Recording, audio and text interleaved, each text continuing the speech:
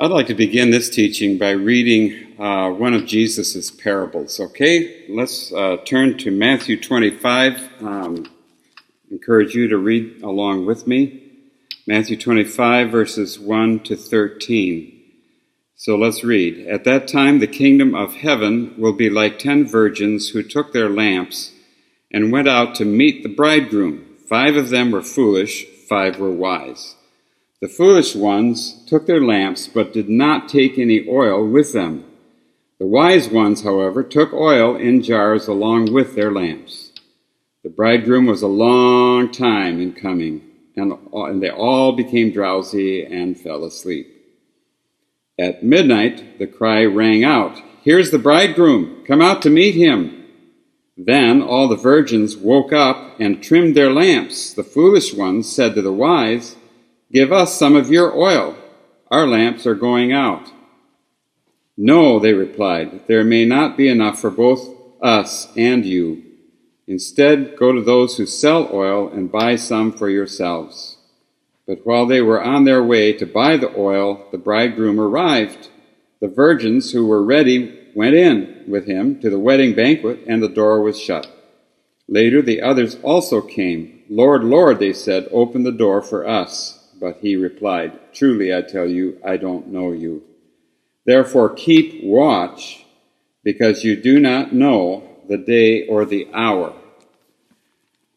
Well, this is a parable, which means it's not supposed to be taken literally. It uses figures of speech to make a point. It's a story about the second coming, but it doesn't mean literally buying oil. The oil refers to something else, and the something else is just exactly what we're talking about in this series of teaching. How do we stock up on the anointing of the Holy Spirit and make sure that we are continuing on this way where we are connecting with God in the power of the Holy Spirit? The Holy Spirit is using the Word, and we are finding ourselves prepared for Jesus' return.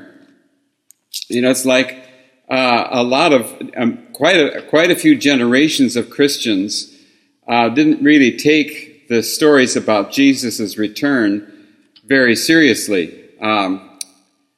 But now, since, well, for example, the reemergence of the state of Israel and many other things, Jews coming from north, south, east, and west and returning to the promised land, all of these things that have been happening literally, historically, that were prophesied by God, and Jesus himself affirmed those prophecies. So they're not just Old Testament, they're also New Testament.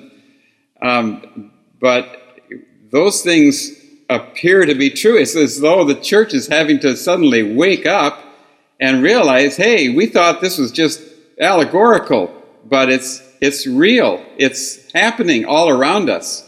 The things that God had said would be happening at the end of the age are now starting to be real history. And so we're having to take these stories much more seriously in our generation. The church is having to wake up and realize this is imminent. Could be happening in a year. So Jesus coming back to restore all things, which is what it says in Acts chapter 3, verse 21. So, but what is this parable saying about that? It's like we're the generation that's actually having to deal with this. We're the generation that's waking up. And so what does this say to us? It says that we have to learn how to buy oil. And we have to learn it now. It's a way of preparing for this eventuality of Jesus coming back. Get ready now, because there's going to be a whole lot of deception, and we're going to need to have the skills that it takes to be able to connect with God, to abide in his love, to receive his wisdom into our lives and hearts, to have his perspective. His thoughts are higher than our thoughts. He's big enough so that we can absorb him and know the higher ways, even if we have to go through a time of confusion.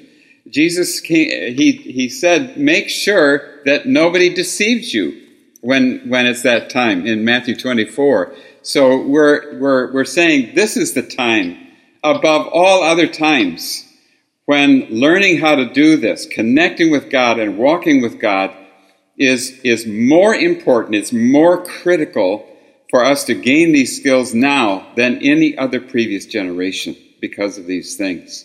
So we're getting ready for a great deal of deception that's coming out on the world, and we want to be prepared so that we're not fooled by the enemy. That's kind of what I believe he's saying here.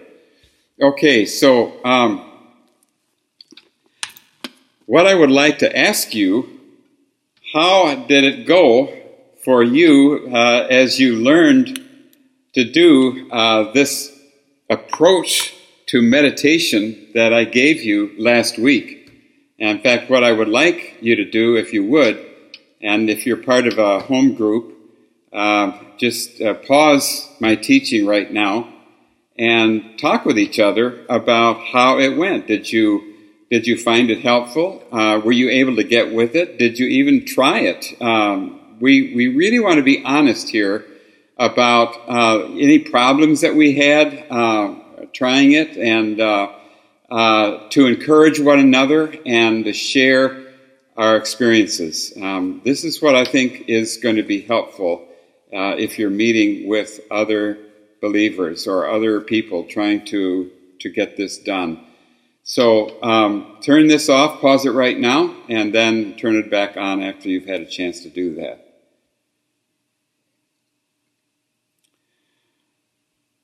Okay, so now what we want to do is explore other ways of buying oil.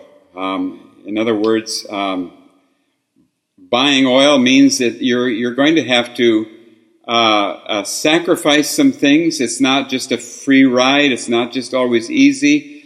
You may have to give up other priorities, like Carla and I did back at the beginning when we started to do an early morning prayer time, but we had to give up our late night movies, things like that. And so there is a cost. There is a cost to discipleship.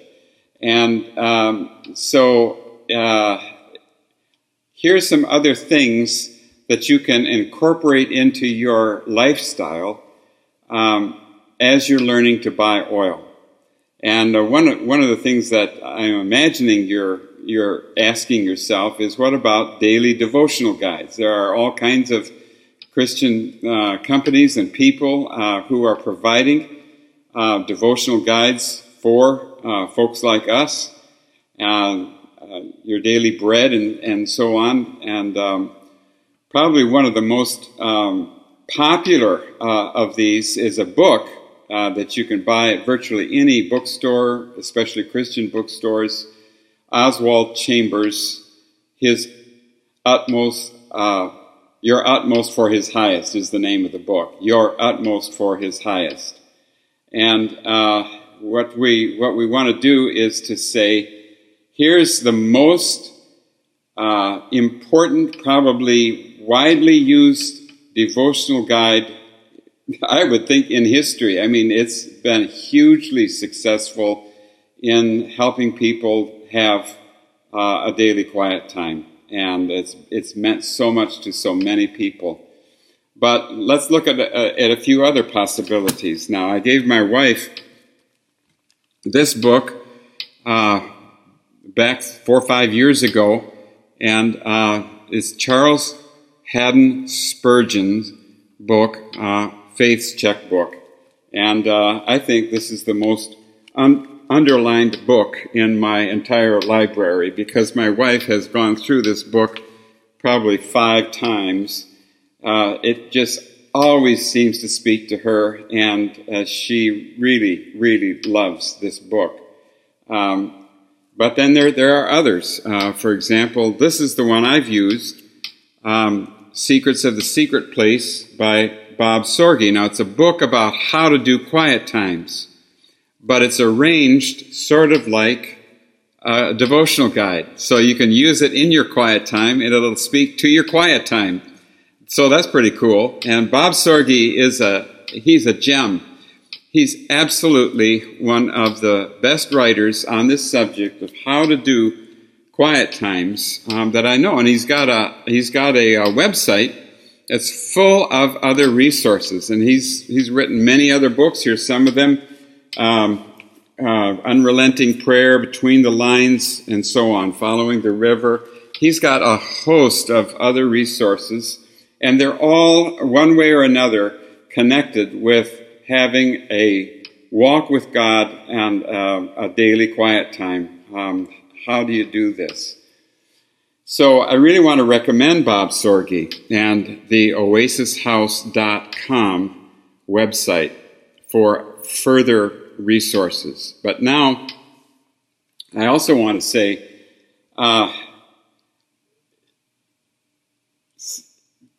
devotional guides are a little bit like TV dinners. I don't want to be demeaning of them, because there's an important place for them, and Christians have an important ministry of producing them and helping us with our quiet time.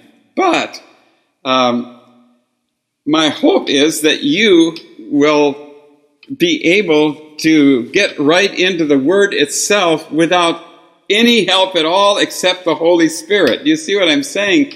The Holy Spirit is given the task of taking this Word of God and working it into your heart without the need for anybody else. You go into your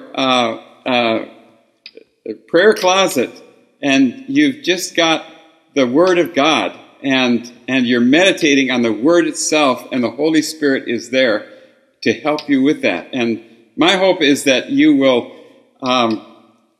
get to the place in your life where you're feeding directly on the meat of the Word itself. It becomes a two-edged sword, piercing to the division between soul and spirit, joints and marrow, as it says in Hebrews 4. It has that power. And so devotional guides are good, they're important, but I'm hoping to move you to the place where you can directly meditate on the Word of God. And so here's another resource that I believe could help you do that. And this is by Kirk Bennett, Deepening Prophetic Revelation Through Meditation. Kirk Bennett is another guy at the Kansas City International House of Prayer, or at least he has been for quite a number of years at the time I'm giving this teaching. And Kirk Bennett in this book shares his own struggle, trying to get with the Word of God, and right away it wasn't clicking, but it shares his way of making it click, and that's what we want. So Kirk has, first of all, he's got a website that's full of more resources. But I want to tell you what's in here. More resources at Seven Thunders, and I believe it's seventhunders.org, and it's the numeral 7 followed by the word thunders, and yes, it's .org. And so you can go to that website, and he's got just a pile of more resources. I'm wanting to equip you so that you can succeed at this. So here's Kirk Bennett talks about many of the things that we've talked about, the need to have a time and the need to have a place and all of these things. But then the actual approach that he takes is different from what I told you last week. And so let's try this week,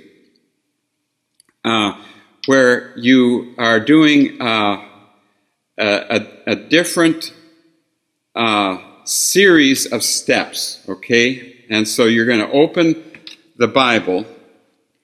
Let's just open the Bible to a passage. And you're going to take a passage, a very short passage. You're going to read it, write it, say it, sing it, and pray it in your quiet time. So this is a 5-step process for that passage of God's Word. And it's designed to get it out of your head and into your heart. Okay, so let's just suppose we're going to focus on Romans 8:6. The mind governed by the flesh is death, but the mind governed by the Spirit is life and peace. There's a simple verse. So you're going to just read it in your quiet time. Then you're going to take your pen and write it in your journal at the top of the page, like we did last time. But then you're going to say it out loud.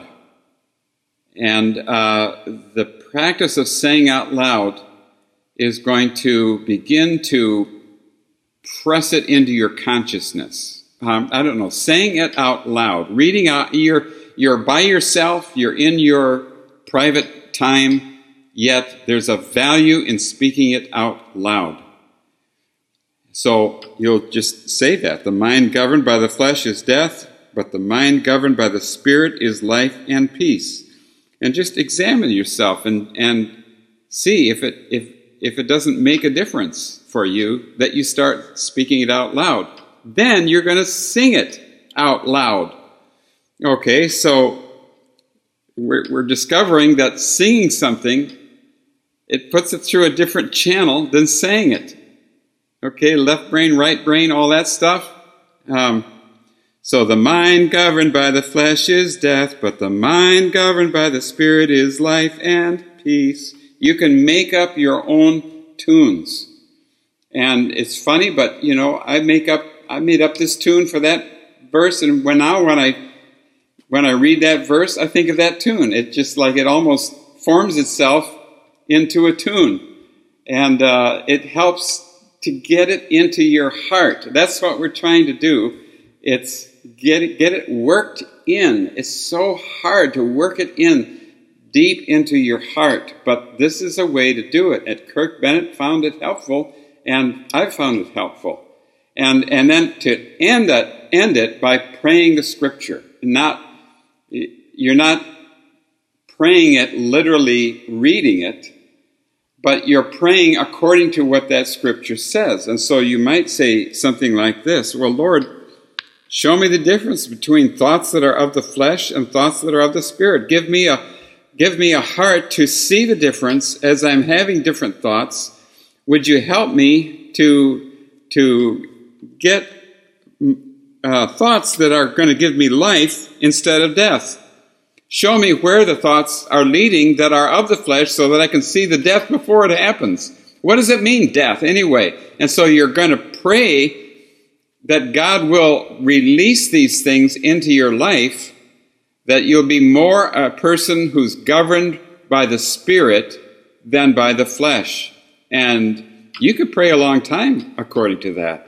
But you see, my point is you're taking the Scriptures and you're forming that Scripture into prayer. You can take almost any Scripture and form it into a prayer. The value of doing that is, there's two. One, it takes the Scriptures and it works them into your spirit. It gets them out of your head and into your heart.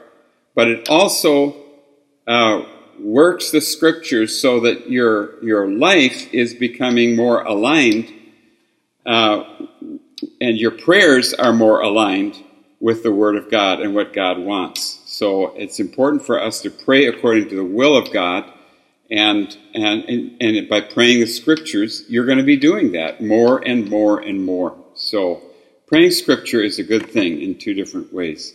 Before I move on, I want to just share with you another resource, and that's from my ministry team called PRMI, Presbyterian and Reformed Ministries International, and we have done a series of conferences that you can attend, and the purpose of the conferences is to equip people to walk in the Spirit and to buy oil and to have the anointing flowing through their life. And there's actually 5 conferences, but this is the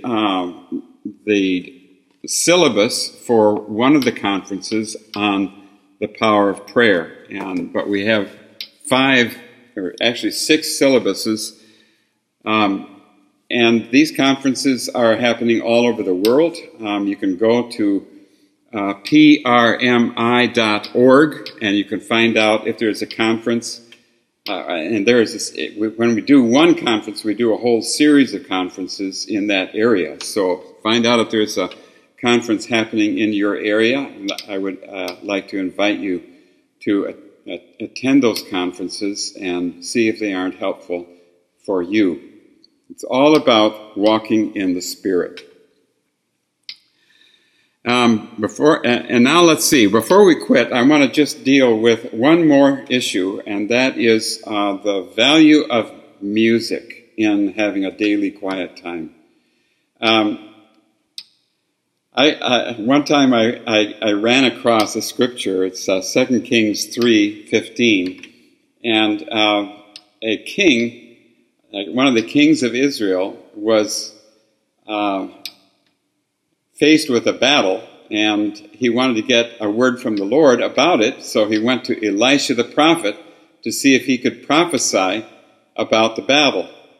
And Elisha was willing to do that, and then he said, "Bring me a minstrel."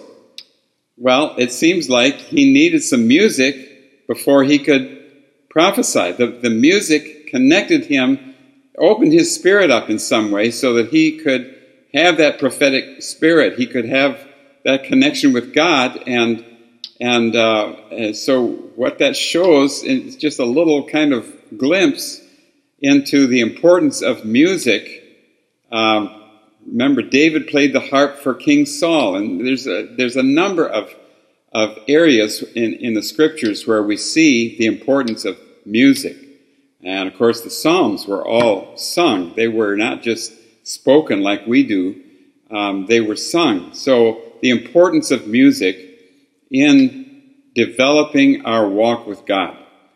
I'd like to just tell a story what this has meant for me.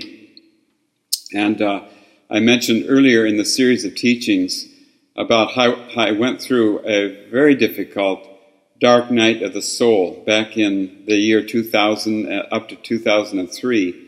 And it was simply awful. It was like rejection and depression and just all kinds of darkness came into my life, and it was a satanic attack. But I want to tell you how I got out of it. And I was with my wife in a morning quiet time. We had spent a little time by ourselves, but then we come together. And in those days, we had Walkmans. So we had just gotten a CD from the Toronto airport, and the title of the CD was Mighty Name of Jesus. It was actually the music from one of their equipping conferences there that they had every year. And I had signed up for the music, and here it came in the mail, and I put it on my Walkman and started playing it. We were going to sing along to some of the songs, but as soon as that music started, it was like the Holy Spirit came into my heart, suddenly bringing me to tears. And I started weeping, like I was weeping my heart out. And as I played the music, something was happening in my heart. And I just kept on playing that music all day long, right through. And I kept on weeping for some reason. And the Holy Spirit was just taking authority over that darkness. And by the end of the day, it was gone. It was all gone. And so this was how the Lord ministered to me so that I could be free. And so I'm telling you, for me, the role of music has been very, very significant. And sometimes I just think that music can get in and minister to a person's heart in a way that sermons and things you might read in books and all of these things don't quite reach into that place. So a lot of Christian people are discovering this role of music, and there's a whole area of ministry now called soaking music. And you can Google soaking music, and you can find out who are the artists that are producing this, and you can put that into your phones. You can get it on Apple Music or whatever way you use, and download it, and you can use that and just like have it be in your room and part of your quiet time. As I do, virtually every day I will have some kind of music going on, and it just seems to minister into my heart. Now, while I'm doing Bible study or reading devotional guides or whatever, other books, I don't want music that's got words to it because it's confusing. I find it confusing. So I like to have music without words for this soaking music. And but you may be different, and it may be that you just like to play your favorite Christian music and just close your eyes for a while and allow that to soak into your spirit. But music, I believe, is an important part of a person's quiet time. Okay, so now what I would like you to do between now and next week is to try the read it, write it, say it, sing it, pray it. Try Kirk Bennett's way of approaching a scripture and see how that works for you. Give it a good college try. You try it each day for a week and see how it goes. And then in your meeting with others, share what happened. Okay? And let's see how it goes.